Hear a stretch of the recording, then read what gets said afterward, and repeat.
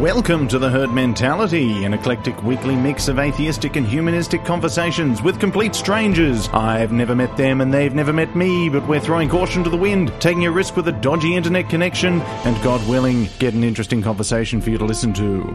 I'm your host, Questionable Adam, at Adam Reeks on Twitter, and it's time to meet our guests. Ladies and gentlemen, welcome to The Herd Mentality, and with me today I have at Secular Lad, who's not Secular Bloke's son, in no way related whatsoever. We can tell this from the accent. Secular Lad, hello. Hello, Adam. Tell me a little bit about yourself. Where are you from? I am from England, ex-Jehovah's Witness. Mm-hmm. Whereabouts in England? Sort of in between Bristol and Bath. Oh, so you're not far from Franco Soup. You know what? I've just made a massive mistake. I'm that nervous. I'm in between Bristol and Birmingham. Oh, the other way. Okay. The other way, yeah. Look, don't worry about this. I'll edit that out. I won't really. I'm going to leave it in there. Thank you. So, okay, you're an ex-Jehovah's Witness. They have JWs in England. Yeah, there's plenty of us. Yeah, right. And that's how we got in touch with each other. Yeah, I saw you reading up about JWs and decided that I would offer my services as an ex-JW to maybe explain some things that people don't know and give my experience. Yeah, right. Well, thank you for coming on. So how ex-JW are you? It was only a year ago that I sort of decided that I no longer believed that it was the truth.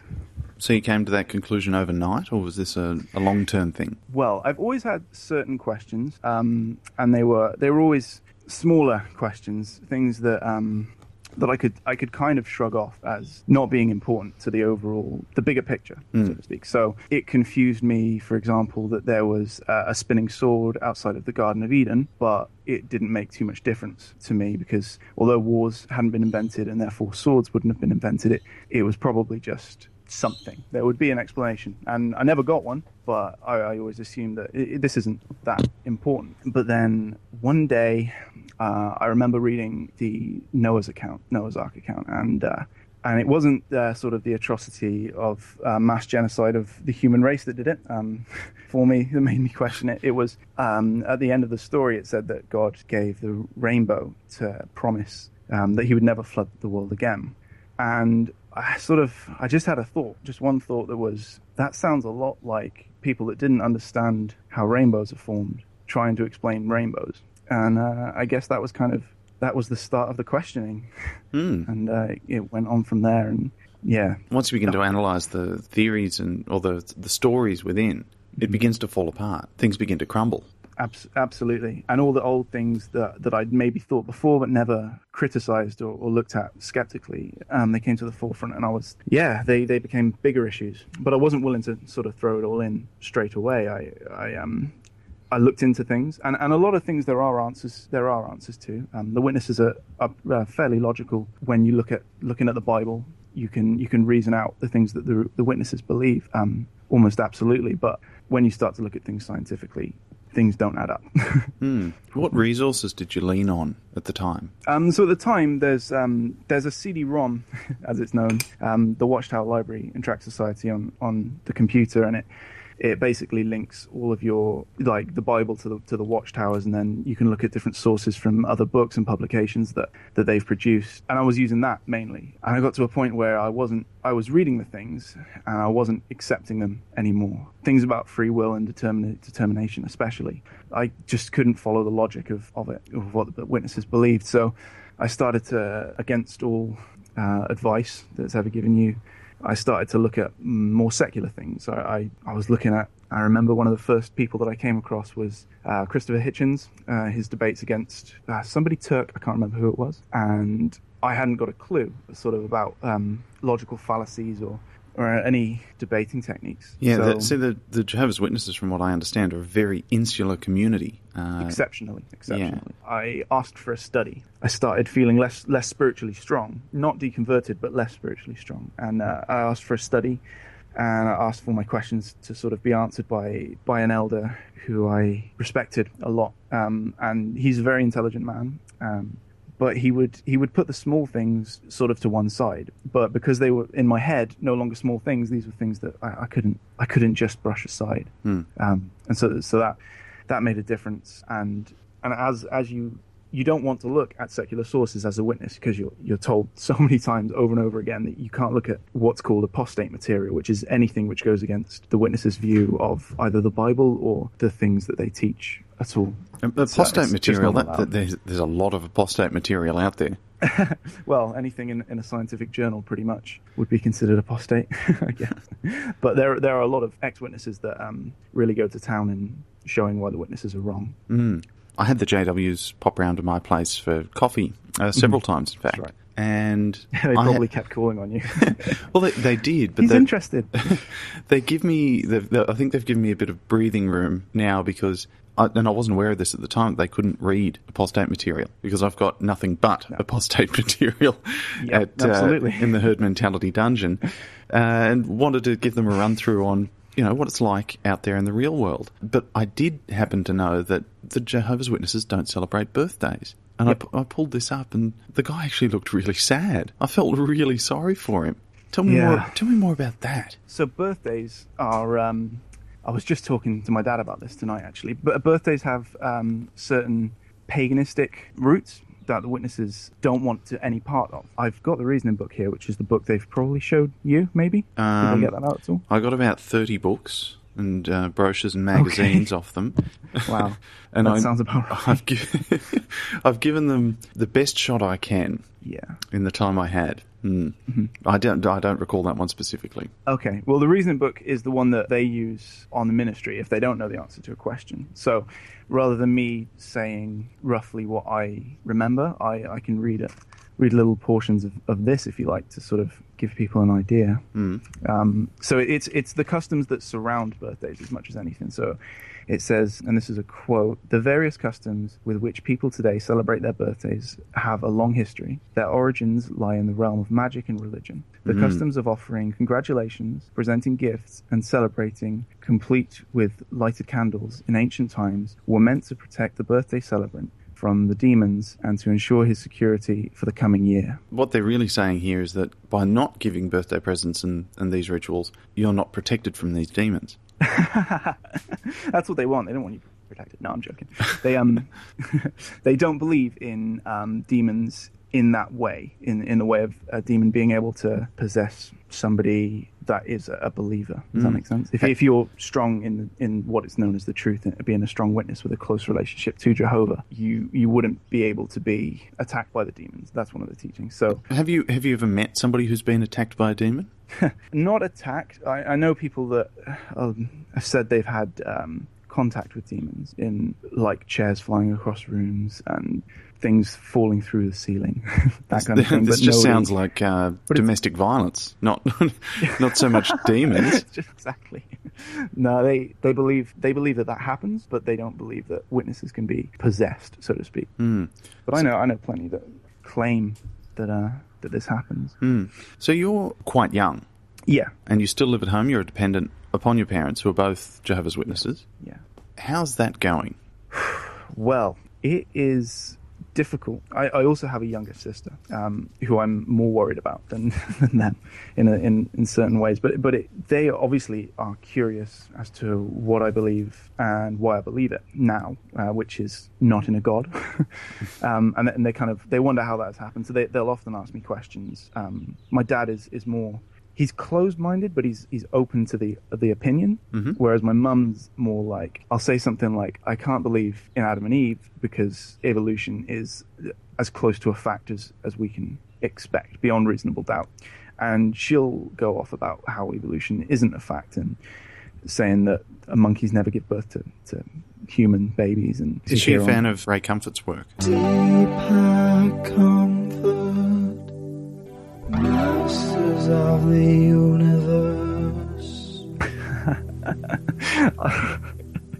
It's exactly the same in the Witnesses as Ray Comfort's view. It's deeper comfort, masters of the universe. It can't be true because you can't prove it. You can't do it in front of me right now, and it's a completely twisted view of evolution. Like they're right about what they say about it. Like there's no way that these things can happen, but that's because you've been taught the wrong thing. This is not what evolution says, and I'm going to try and explain that to you. But explaining it to them can be like stabbing yourself in the eye with a nail. It just just doesn't really go anywhere with my mum, especially. She's not so open to any sort of idea about evolution. So how's the relationship with your parents changed? In a weird way, I think my mum respects me more. From the day I told her that I didn't believe in God, she knew I was serious about it. She knew that wasn't the kind of thing that I would say if I didn't truly believe it or think it. And she's told me that she respects me for sort of standing by that, in a sense, which is good. But at the same time, there's a lot of contention during arguments. They'll get, if you didn't want the witnesses anymore, you should just leave. And she said something quite nasty to me the other day, which I was pretty upset about. We talked about why I didn't disassociate myself, which is the same as disfellowshipping, except you don't do anything wrong. You just say, I don't want to be a Jehovah's Witness anymore. And that's the quote unquote correct course to take, the honourable course to take. But that would mean that none of my family or friends would be able to speak to me. And I said that to her. I said I couldn't disassociate myself because I still love everybody so much. All my old friends, even though they don't talk to me as much anymore. See, atheists have feelings too. Yeah, atheists have feelings too. I'm going to tweet that. It's a good. She said to me that I deserved nobody to talk to me. Sort of mid argument about evolution and creation accounts and all sorts of other things that I don't agree with anymore. That's some powerful really indoctrination from a religious viewpoint. Yeah. If you can encourage somebody to do that, where it's built to a point where it'll break families, if one person changes their opinion. If I'd done that, I wouldn't be able to talk to her. I mean, if I moved out, which obviously is a possibility, a young adult, but if I moved out, I would never be able to talk to her again, or my dad again, or my little sister, or anybody that I'd ever known. And that is, for her to say that was exceptionally difficult to sort of deal with. Like, you don't really get trained to cope with that kind of thing coming from your own mother's mouth. That would be incredibly difficult to process. There was a recent episode on a Far Superior podcast called The Thinking Atheist with Seth Andrews, where he interviews several ex-Jehovah's Witnesses, and one of them has set up several support networks. Yeah. Are you aware of these? I am aware of these. I also spoke to somebody on one of the Dogma Debate episodes, and he spoke about an ex-witness, I think a Jehovah Witnesses or something, and there's a support group there. I'm still partially indoctrinated too. I don't want to speak to people that would like angry apostate. I still don't want to sort of mingle with them, and I know it's indoctrination. I do know that it's indoctrination. But it's having a lasting repercussion on you in the same way that child abuse would. Yeah.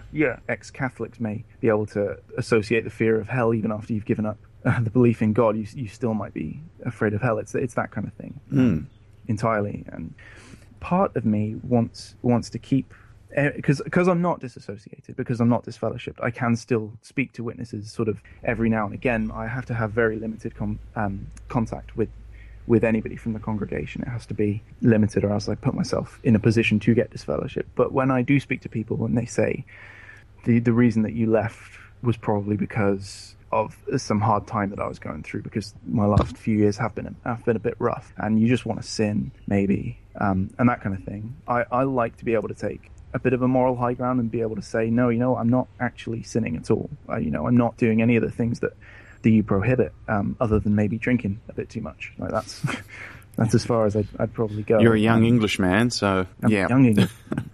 We are all like Hitch. We all like whiskey and that kind of alcohol.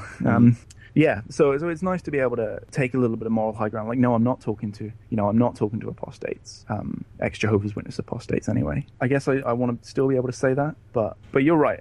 I should really look into it and try and get myself some support. You'll make some good new friends, at the very least. Yeah, I mean, everybody on the Twitter sphere is pretty awesome. I've made a few good friends on there. Well, let's talk about that. What are your impressions of the atheist community overall? Absolutely fantastic. You spoke about the atheist experience. That was one of the first atheistic things that I ever got into. It happened apostate material. Yeah, apostate material. Okay. The atheist experience was one of the first things that I saw from the atheist community, and it was so loving. Like really, Seth Andrews is one of the most genuine people sort of out there. So the atheist experience is the one with Matt Dillahunty where he gets quite angry and yells at people. So as you were saying that, I thought, hang on, right, yeah. There's very little about Matt Dillahunty that comes across as loving. Apparently he's a good magician. That's No, you're right, yeah, sorry. The Thinking Atheist was one of the first things in the atheist community that I stumbled across on my YouTube channel, Channel Travels. And he was so nice and so genuine that it was a very easy way to sort of ease into an atheistic worldview that people aren't, as soon as you leave God, you don't just become an idiot. Like, you don't just fight for your own survival and, you know, your own needs and things. You do care about other people. I spoke to my uncle quite early on when I was having a lot of doubts, and he said, if I was not a witness, if I didn't believe in God, I would be an appalling person. You know, I would do things just to make myself happy. I wouldn't care about anybody else. It would just be all about me. And I was like, well, I don't think I would be. I don't have any interest in doing that kind of thing. I want to make the most good for the most amount of people that I can possibly reasonably do. And I'll just make one point. I mean, I think the reason Seth Andrews is so appealing, there's several. One is when he speaks, he's got this lovely voice. I suspect he's got about 16 testicles. Secondly, he's an ex-believer himself. Yeah. And quite passionate about it, or was, and a professional in that field. So he has done 30-odd years of radio broadcasting on a Christian network. So he can relate. Mm-hmm. Absolutely. Yeah, the difference between what you think when you think atheist and what is actual reality within atheists. And especially, like you say, Seth Andrews with his magical tones of loveliness. He soothes you in a loving way that really does appeal to you when you have a preconceived idea about what atheist means and what would happen to you if you stopped believing in God. Well, the preconceived idea about atheism is really what you've been given from your previous community. Yeah, absolutely. And it's not, in fact, true at all. The opposite. When people are atheists, they are much more likely to be humanist.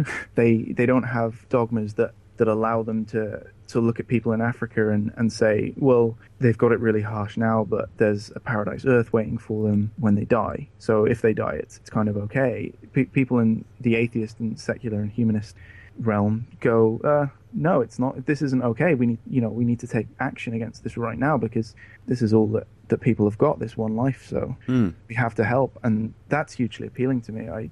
That's how I sort of always was. I was like, I really, although things will be better in the future. When I was a believer, I used to think that it's still not okay that they suffer now because I don't like suffering. And, I'd give to charity and be really, I don't know. I don't want to, I sound like I'm singing my own praises, but I always tried to be the best that I could be. But within the confines of the system that was there. Yeah, absolutely. And you always second guess yourself when you do something nice. You always have this feeling of nice, like, I've made someone else have a slightly better day.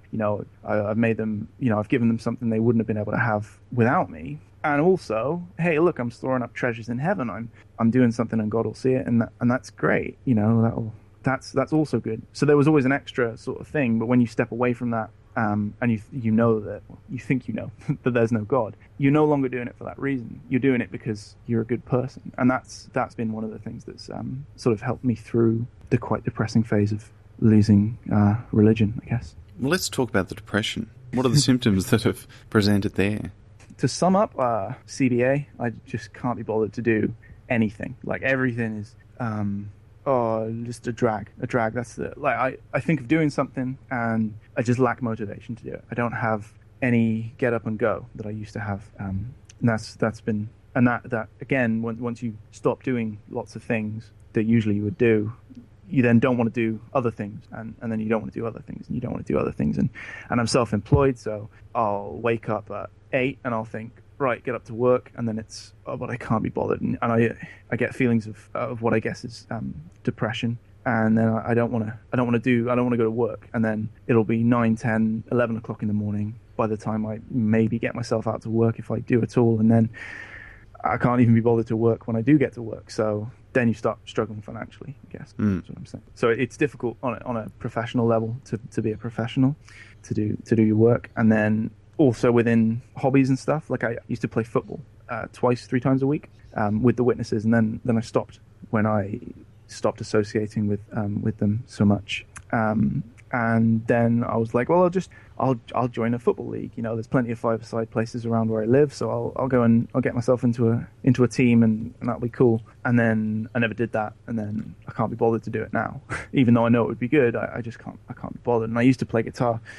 I couldn't put it down, and now I don't play it anywhere near as much, just because I'm unmotivated to do so. I'm just not motivated in the same way that I used to be before I started feeling depressed, I guess. When you leave, you're finding it difficult to fill the gaps. Yes. To give a brief sort of overview of the way that your social life works as a Jehovah's Witness, you go through school and you get on with a few people at school, but you never really make an effort because they're school friends, and you're just encouraged to not spend time with them outside of school, and so you never do, and you never try and build relationships with them. But you'll have friends in the congregation. You'll have friends that are also Jehovah's Witnesses, and you'll build up good friendships with them, which sort of last through primary school, through secondary school, and they're sort of lifelong friends. And you don't have friends that aren't Jehovah's Witnesses when you're a Jehovah's Witness, really. You might have the occasional person that you see a lot, but you almost wouldn't consider them a friend. You don't build the same kind of relationship. If, as a witness, you always have something to talk about with other witnesses. So socializing is very easy. You're accepted by everybody as a default. You know, nobody's excluded from groups unless they're exceptionally weird, I guess. It's a very loving community. And then when you leave, everything is taken away from you. Friends that I would go and see one of my friends religiously once every 2 weeks, sometimes once a week. He lived half an hour away from me, and I'd drive up and see him. I'd stay at his house most weekends. You know, we'd go out, we'd do all sorts of things, play football together. He was the singer in my band, and like my best friend. And then I told him that, look, I don't believe it anymore. And he said to me that he was going to have to cut association down to a minimal.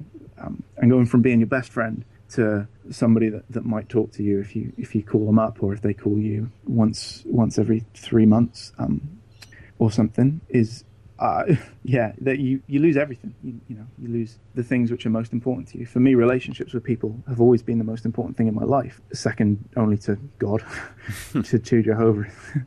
So I lost the two most important things sort of simultaneously through having basically one thought process. By being the only support network, it makes for a very unappealing option to leave. Exactly. Fortunately, I guess honesty is taught as one of the most important things as a Jehovah's Witness.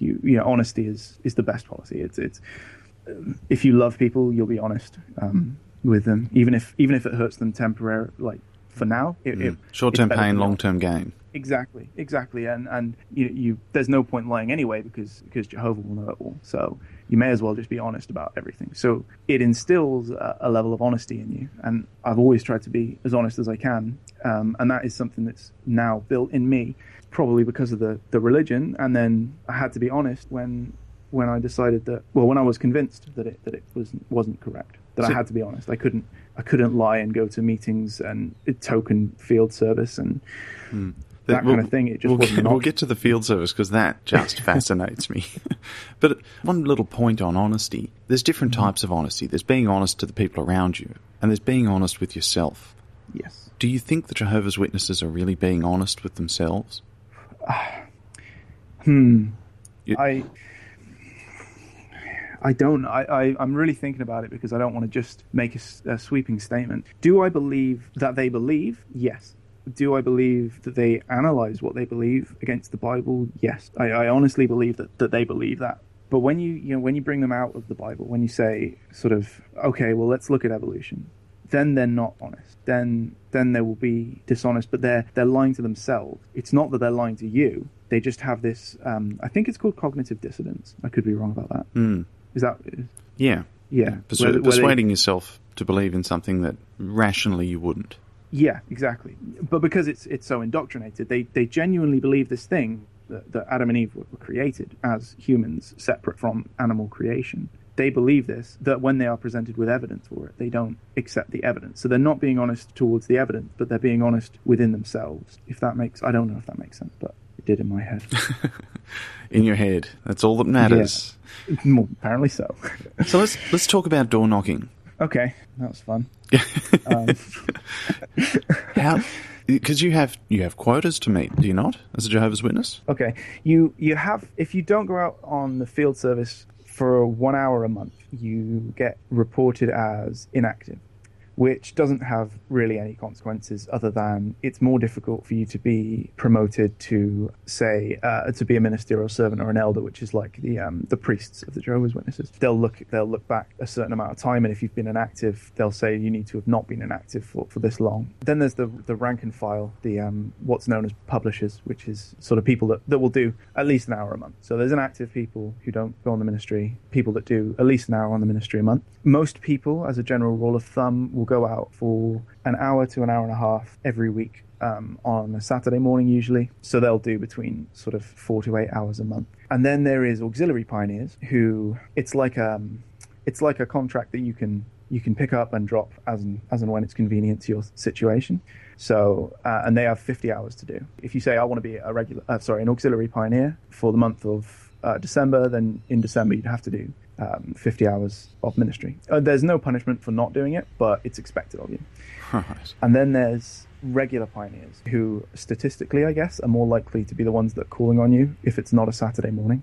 And these are, for a year, you dedicate yourself to doing 70 hours a month, or the total of 70 hours a month, so times it by 12, and that's how many hours you have to do that year. Again, there's no punishment for not doing it. It's not like you'll be disfellowshipped for not doing it, but if you consistently miss your hours, then the elders will speak to you and say, Tut, tut, tut. Tut. But, are you okay? Are you still okay, sort of, with the commitment that you've made? And they're very loving about it. It's because pioneering isn't something that's required. It's not enforced with sort of by a hammer. It's kind of, if you can't do it, but you intended to do it, to Jehovah, that's just as good. But if you could do it, that would be great. Gives you an easy out. Yeah, I guess so. But because you don't want to disappoint, the niceties, the lovingness is as pressurizing as somebody coming and shouting at you, if not more so. So how much of this have you been doing in your past, and from what age? I got baptized at 16, and so I did auxiliary pioneering twice, I think, since then, and I was always against the idea of being a pioneer. I wasn't always against it. It was something that I guess I developed a distaste for. I didn't like the fact that there was sort of this slightly more elite publisher, if that makes sense. Mm-hmm. We're all doing our best. These people, they've made a good commitment that they'll do this, but why do we have to know that? It's not that I don't care that people do the ministry, but I don't see why somebody that's doing 70 hours a month is better than somebody that's doing the best that they can 2 hours a month. If that's all that someone's able to do, it's to make a distinction between the two, which is the reality of pioneering. That sat against what I felt about God. I didn't think that God would particularly like that. But it's a good way of making people do 70 hours a month. If you want it preached, then give them an incentive and they'll do it. Okay, from an outsider looking in, I look at this door-to-door sales pitching or the ministry work. Look at it from a business viewpoint. Have you considered this? Yeah, absolutely. You're effectively doing door-to-door sales. You're selling a belief system to grow the business overall. Mm-hmm.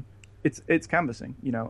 I'm a window cleaner. Any ex-Jehovah's Witnesses listening won't be surprised by that at all, because that's sort of the default job. As a window cleaner, if I wanted more work, I would go and do essentially the same thing that I would do when I was on the ministry. And that's exceptionally clear. When you start doing canvassing, you realize that you are literally going from door to door saying, hi, I'm a window cleaner in your area. Do you, would you like, have you got a window cleaner? Would you like a window cleaner? And it's very similar to, hi, we're Jehovah's Witnesses and we're calling around with this, trying to, they'll say we're not trying to convert people, but that's the goal. And you know that as a Jehovah's Witness, you do know that the idea is to get a Bible study and to get that Bible study to baptism. That's sort of the ultimate goal, and that's what they're doing. They know that, and yeah, they know it's fairly business oriented, all the same.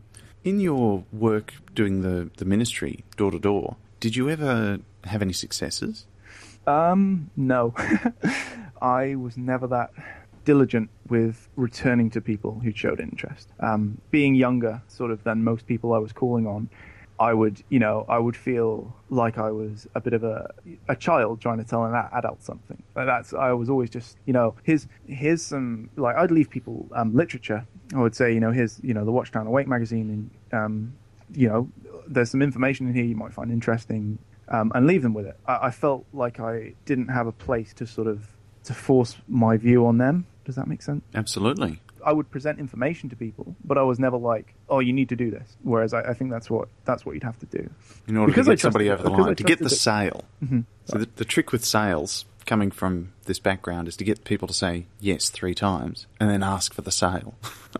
Oh, okay. I think I've heard that before. And when you're pitching a product, you always discuss the feature, the function, and the benefit. Turn it into a question so the person responds in a positive manner, and then ask for the sale. Yeah, one of the things that's taught is try and find common ground. So if somebody says, I don't believe in God, you wouldn't go to, well, how can you not believe in God? You'd say, well, looking around at religions around the world, like, I completely understand what you're saying. You think that God was atrocious, right? And they would always respond, yeah, religions are terrible, and you'd have something to sort of talk about. Let's have some fun with this. Oh, gosh, no. Yeah. You've just knocked on my door. I'll insert a sound effect. And action. Yeah. Hello? Sorry. I thought... Sorry. Yeah, let's try that again. No, never start by apologising. It puts you on the back foot. Surely they would have taught you that at the Jehovah's Witness school. But humility is a quality that people find appealing. I don't know. So I'm told. Okay. All right, so from the top... Yes, hello. Hi there, my name's Harley. I'm just calling around with the latest edition of the Watchtower Awake magazine. This version of the Awake is talking about God, and is he a God of love? Is that something that might take your interest? I'm interested in discussing it, but I must let you know that I'm an atheist. Okay. What is it that led you to not believe in God? Well, let's pick the topic of the book that you're promoting this season. Is God a God of love? I, as an atheist, am yet to see any evidence of that. Okay.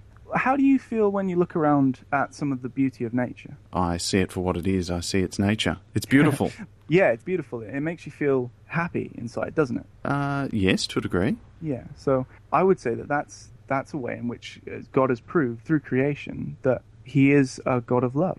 Right. Let me show you the scripture that comes from, and I'll get the scripture from inside the Awake magazine. So I've opened up the Awake magazine at this point, and I've pointed to a scripture, and may I read the scripture to you? I don't actually have the scripture. Would you like to come in out of the snow? No, we like being cold. It makes people more sympathetic and they'll listen to us. Right, yes. No. Yeah, I'd love to come in. We didn't get invited in very often. So, yeah, well, see, they were quite surprised when I invited them in. But what they did is exactly what you just did. They wanted to quote certain passages from the Bible and really cherry pick to get to a certain point. And that, I found, was, when we were talking about being truthful, I didn't feel they were being truthful to themselves in doing so. Because although you can talk about the God of the Bible being a loving God, there's plenty of stuff in there that just proves otherwise, using the same literature they've got. You're preaching to the converted. So to speak. I completely agree with you. But one of the books they gave me was How to Read the Bible. Wow, I don't think I've ever read that, but I'm going to have to look that up. I've never heard of that. I may be misquoting the title of it, or it's along the lines of how do I interpret what the message is in the Bible, and it's just a way of giving people the tools to provide mental gymnastics themselves to cherry pick. Okay, I'm really interested to see what this is. Well, you might be surprised. I might just pop over to England and knock on your door, wear a smart suit and tie, scare some kiddies. I'd love that. I'd probably invite you in for coffee as well. Oh, you're very kind. Come in, let's talk. Let's talk beliefs. Beliefs. Oh, yay. I have so many conversations with people that I have to cut off at a certain point because I know I'm becoming the conversation would be considered apostate. Oh, really? Now, yeah, quite often. I'm very comfortable talking about science, sort of science versus the Bible and that kind of thing. But as soon as it gets onto morality, that's almost an untouchable subject for me. See, the guys who popped around to visit me, I was really no holds barred with that. it's the best way to be with them. Yes, and they looked really uncomfortable. Like they cracked the cold sweat. But I made sure that they couldn't leave because I'd given them drinks. I'd made them feel welcome. Yep. I'd done all the things that a nice human being would do to make them feel welcome, except I challenged what their own governing rules were, their self-governing rules. And that was, I discussed apostate material. Yeah. They'd probably burn their tongues and get out of there. Just drink that drink down quickly and sort of move on. You live in a bubble in the truth. It's called the truth. I don't know if I've used that expression accidentally, but you'd call being a witness being in the truth. And it comes from the scripture that says, is the way, the truth, and the life. And the first century Christians called them what they believed as the way. And then witnesses now say, we live in the truth, and this is the truth. And then I guess the paradise earth, which is promised for after Armageddon, that would be called the life. And so I don't know why I went down that tangent, but I thought I would. So yeah, when you're in the truth, you live in this bubble, and you might think, oh, I don't really agree with slavery, but it was the time. It was just a different time. And if you want your nation to grow, you have to take the captive women of the other nations in order to grow at an exponential rate, and you have to have lots of wives, and that all that kind of thing. It all gets explained to you in a way that's easily consumed. Yeah, exactly. Easily consumed is exactly. It's you can challenge it, and then you can't really challenge the answers. You can't say, well, it doesn't matter what time it was, because what times it was, what the difference in culture was, because what's morally wrong is morally wrong, right? Well, no, morality changes over time, and it doesn't change at the same pace globally. In Asia, people consider it entirely moral to eat all sorts of different animals, what we would use as household pets over here. Okay, yeah. So, yeah, no, I get your point. I don't think it's ever really been okay to own a person, though. To kill a whole family. But yeah, see, you're saying genocide. this. You're saying this with 21st century morals. The people at the time didn't necessarily know any better. You would expect that an all-loving God would know better. The laws that they had, though, the commandments, and just use the 10 Commandments, and you can see that it's not okay. You shall not kill is one of the most famous commandments. Killing was clearly wrong. But whether the killing of nations round about was wrong for some reason, I guess with 21st century vision, I have that, but I don't want to worship a God that was ever okay with that. The benefit of hindsight. Yeah, good point. Yeah. So I wanted to touch upon education, because education is a really tricky one. As a Jehovah's Witness, you're strongly discouraged from seeking any additional education other than that which is required by law in the given country.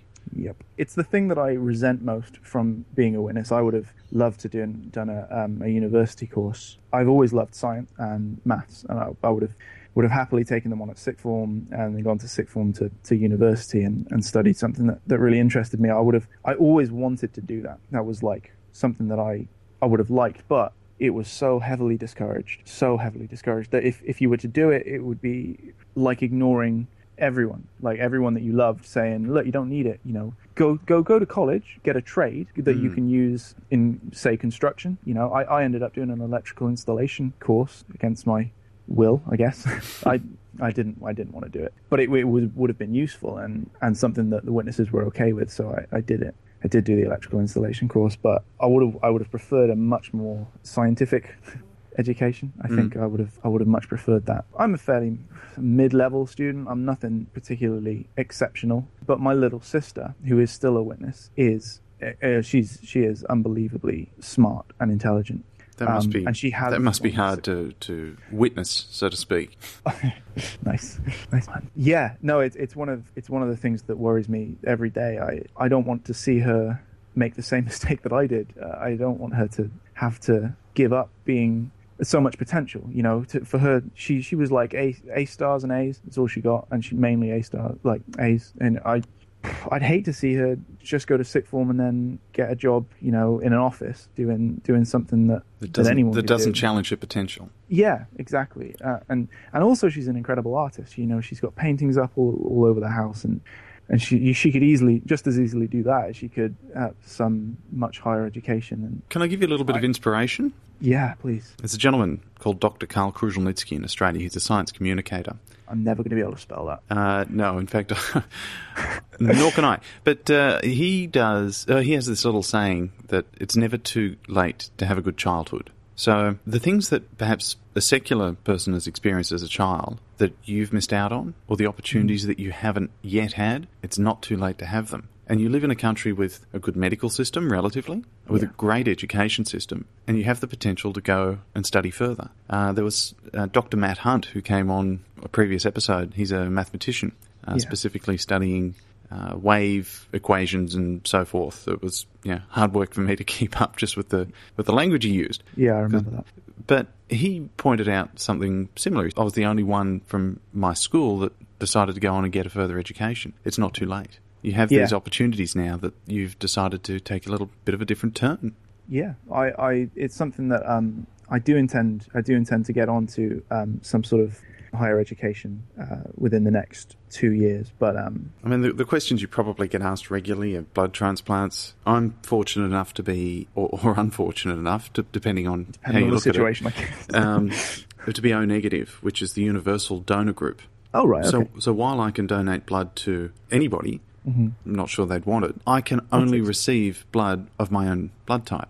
Okay, yeah. I think, I've heard about this before. Well, I've had family who have had to go in for an operation and sort of been there and offered to be on standby in case they need to hook me up with the jumper leads and, and top somebody up. Yeah, unfortunately, it's not even, like the blood issue isn't at all to do with the medical side of problems or blood types or potential infections. It is literally directly from a scripture which talks about if they only brought certain things forward from the law, which didn't include circumcision, and that's why the elders in first century were discussing it.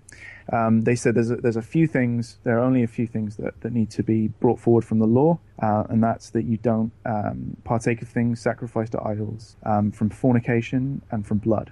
So it's entirely doctrinal why they don't partake of blood transfusions. How are you feeling now that there is no God in your life? Oh, goodness. So about the time that I decided that there was no God, my friend died.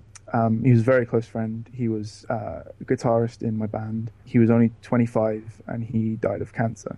And this is sort of the worst case scenario that you can that I could think of. And it was better knowing that there was no God in that situation than believing in a God allowing it to happen.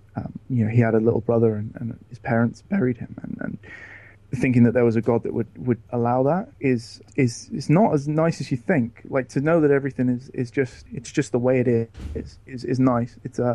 It's comforting in a sense, I guess, which may be counterintuitive, but that's how I feel anyway. Oh, well, I'm sorry for your loss. It's okay. It was a year ago. All right, so at Secular Lad, thank you very much for coming on and discussing some confidential, top-secret material. The good news is that nobody listens to this show, so, the secret's safe with me. Thanks very much. I appreciate it. Thanks for having me. I really appreciate it. It's been good to sort of vent a little bit. I feel like I've been able to open up a little bit about what's happened, which is something that I can't usually do outside of text form. So thank you for listening. Oh, pleasure. All right, take care, and I'll speak to you on the Twitter sphere. Excellent. See you again.